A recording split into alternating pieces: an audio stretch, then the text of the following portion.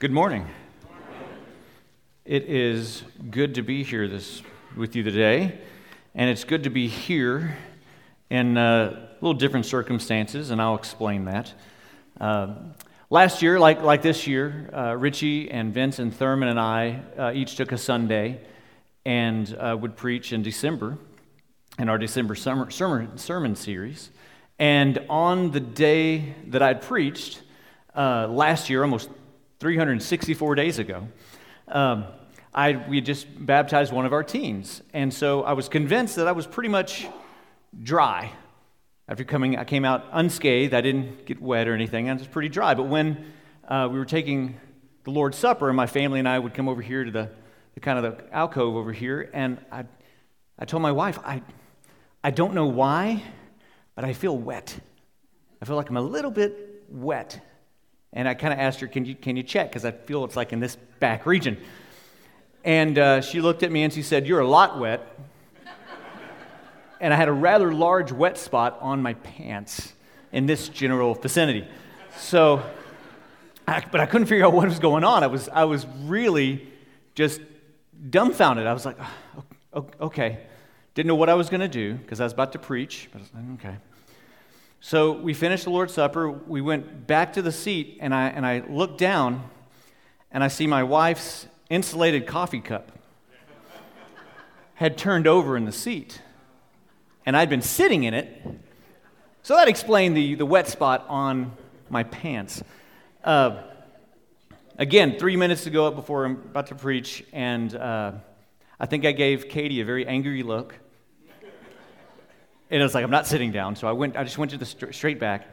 And I thought, I'm just going to, and I went through the motion. Okay, do I address it? Do I ignore it? Do I hope no one notices? So I went with hope no one notices. But I decided I'm going to stand here. I'm not going to walk around like I normally walk around. And then one time we had a verse on the screen, and so I turned and started reading, and I was like, nope, not going to do that anymore, because didn't know what this side of the audience was seeing. So it's good to be dry, and it's good for the situation to be different today. How much does it cost? You ever say those words? When I presented a request to my parents, I usually got the response of, well, how much does it cost? And that's the answer, or the question at least I ask my children, is how much does it cost? And no doubt, when my kids have kids, they'll be asking that question as well. How much does it cost?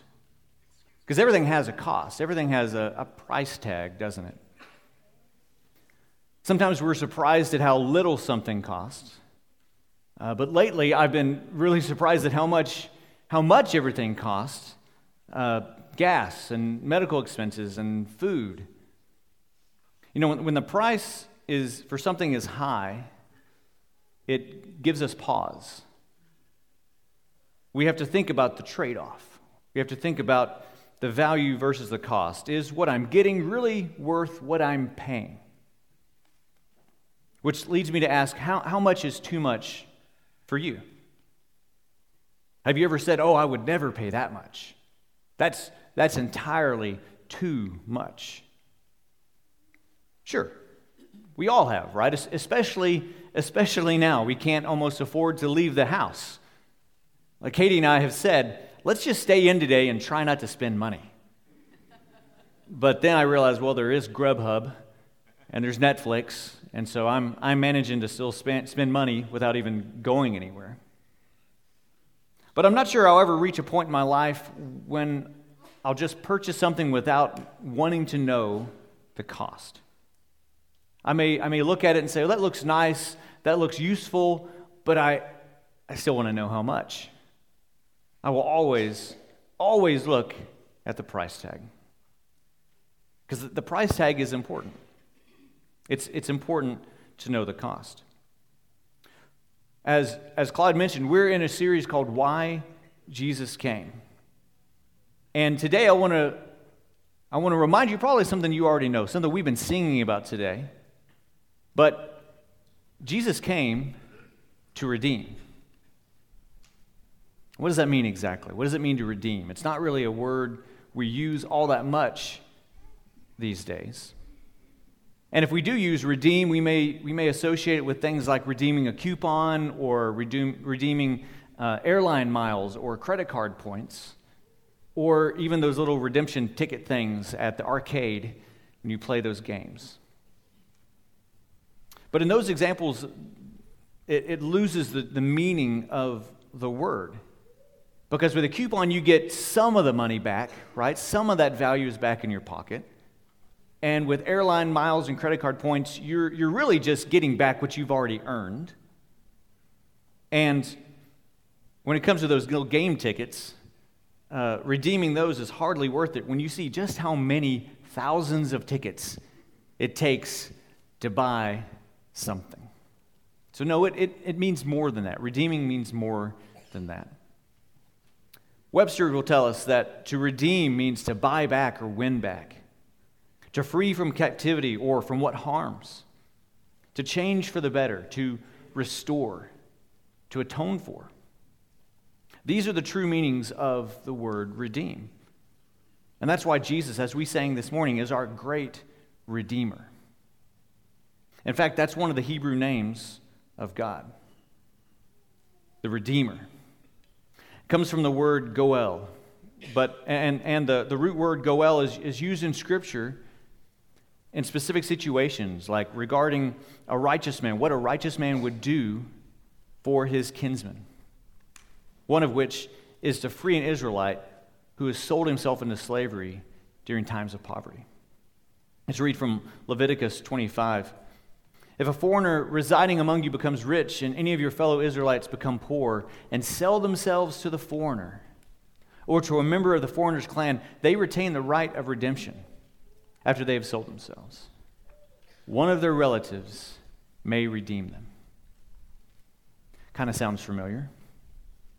The situation like described here in Leviticus, through our free will and through our own doing, we have sold ourselves to a foreigner to heaven.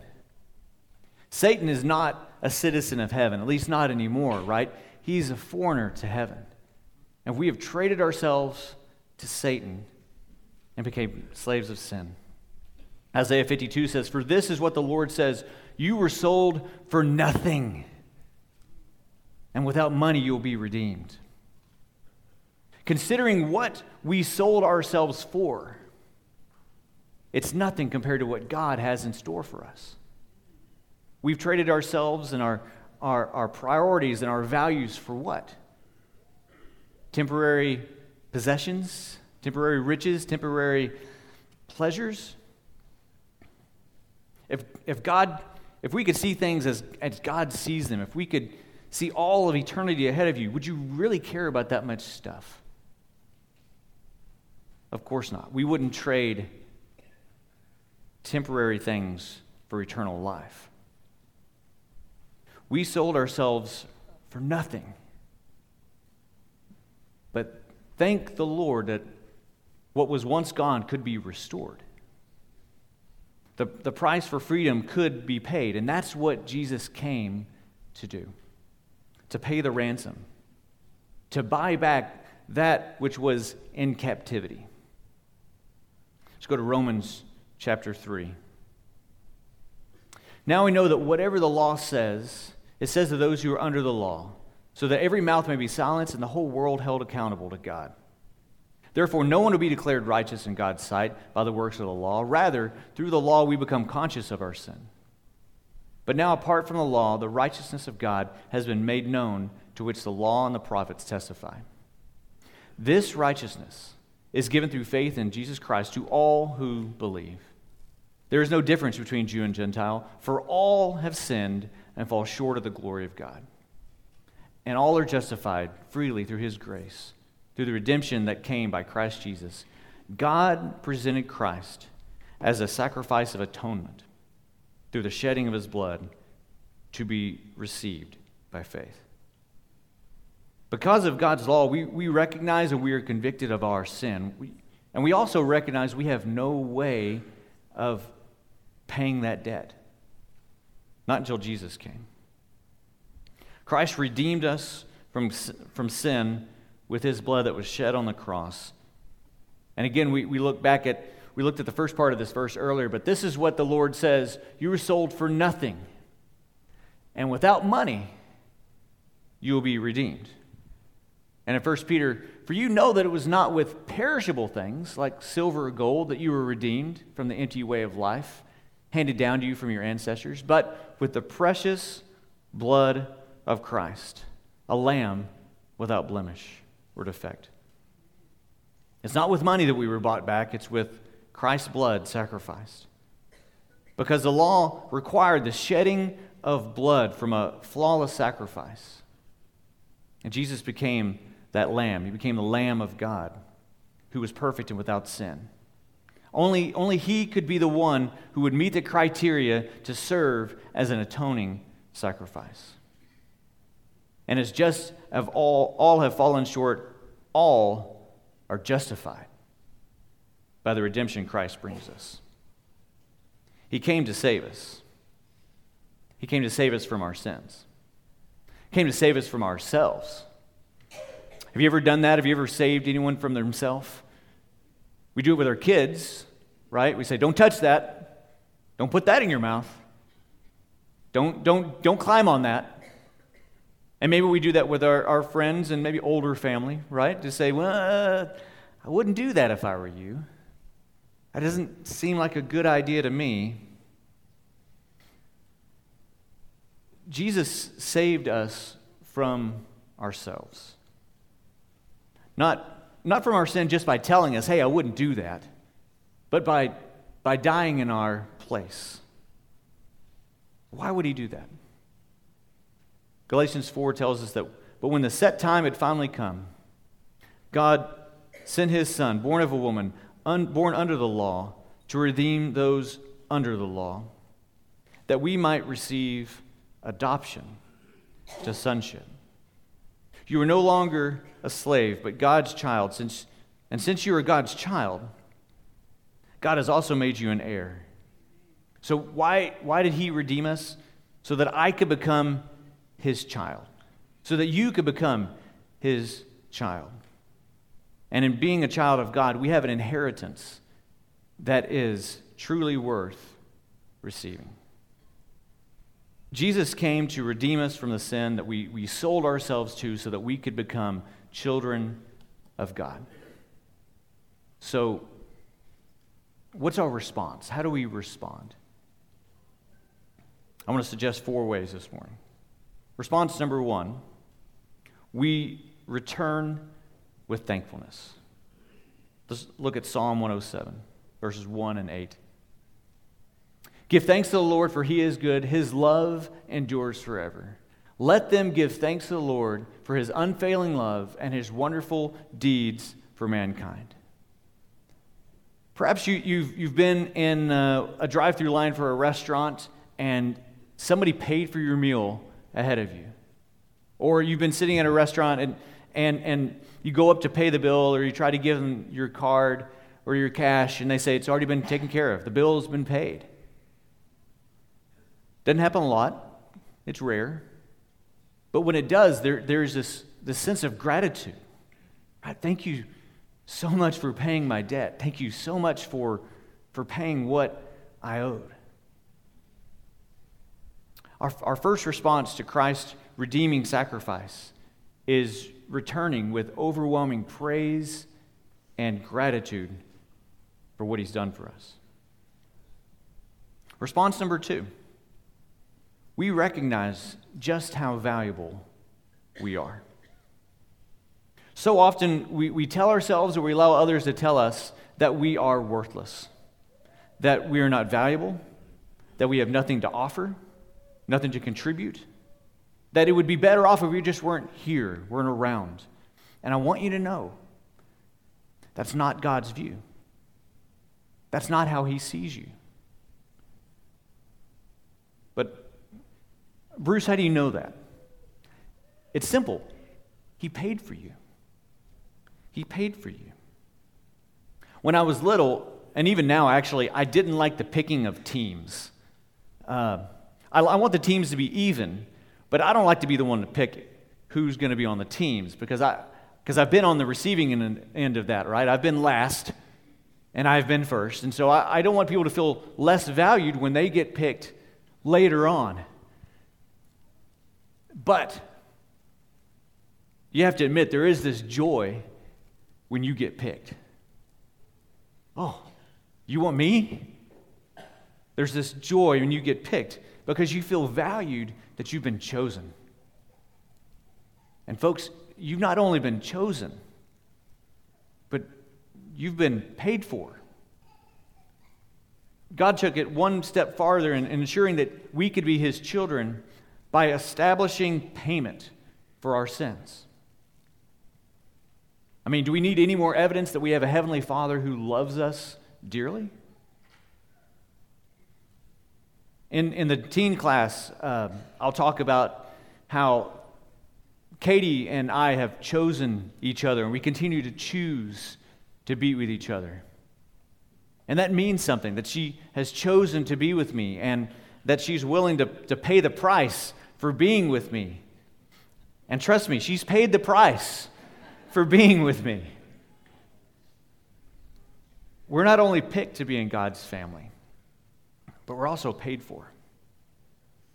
And when I think about buying and payments, the idea of buyer's remorse can come up, right? When you purchase something and then you're like, oh man, what did I do?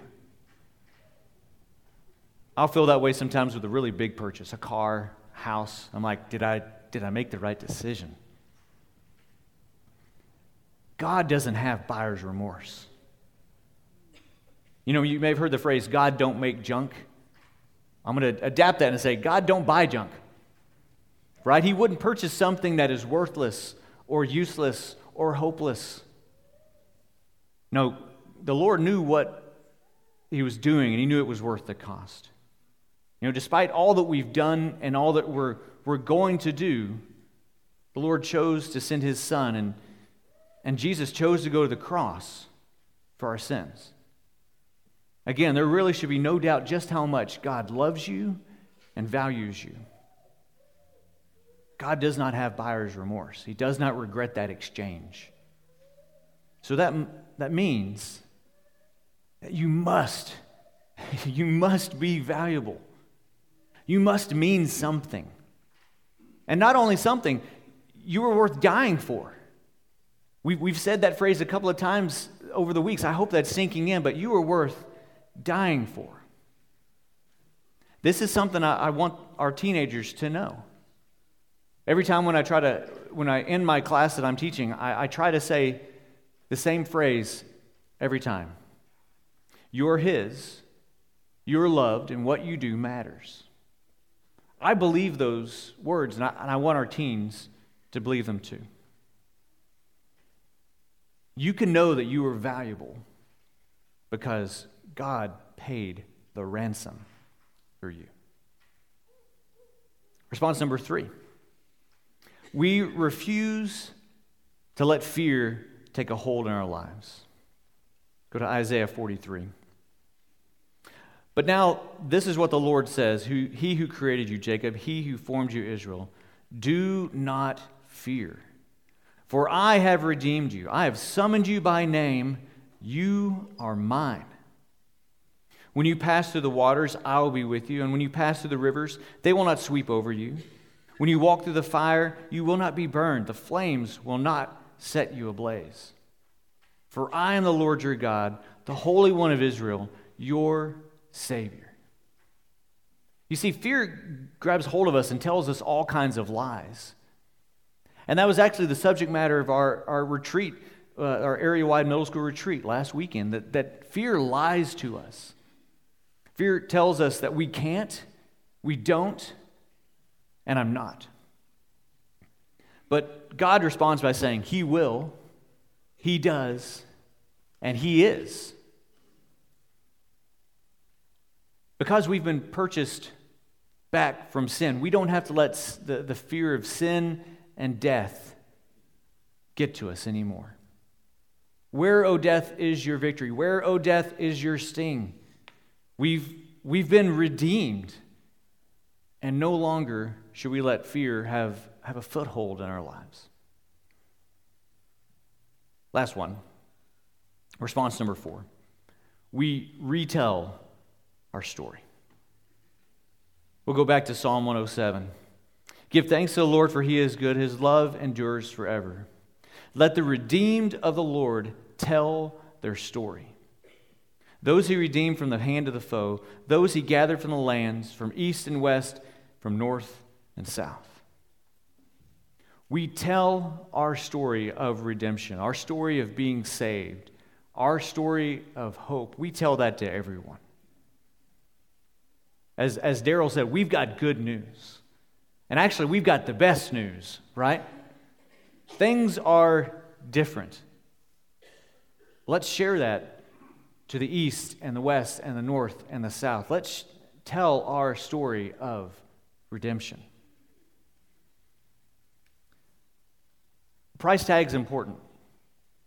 It's important to know what the cost is, because when we know the price for something is high, it gives us pause. So I don't want to hastily skim over this, that Christ came to redeem us, to buy us back from sin and death. And that price was a hefty one, but again, God doesn't have buyer's remorse. He doesn't regret that at all. So we respond by returning with gratitude. We respond by recognizing just how much God values you and me.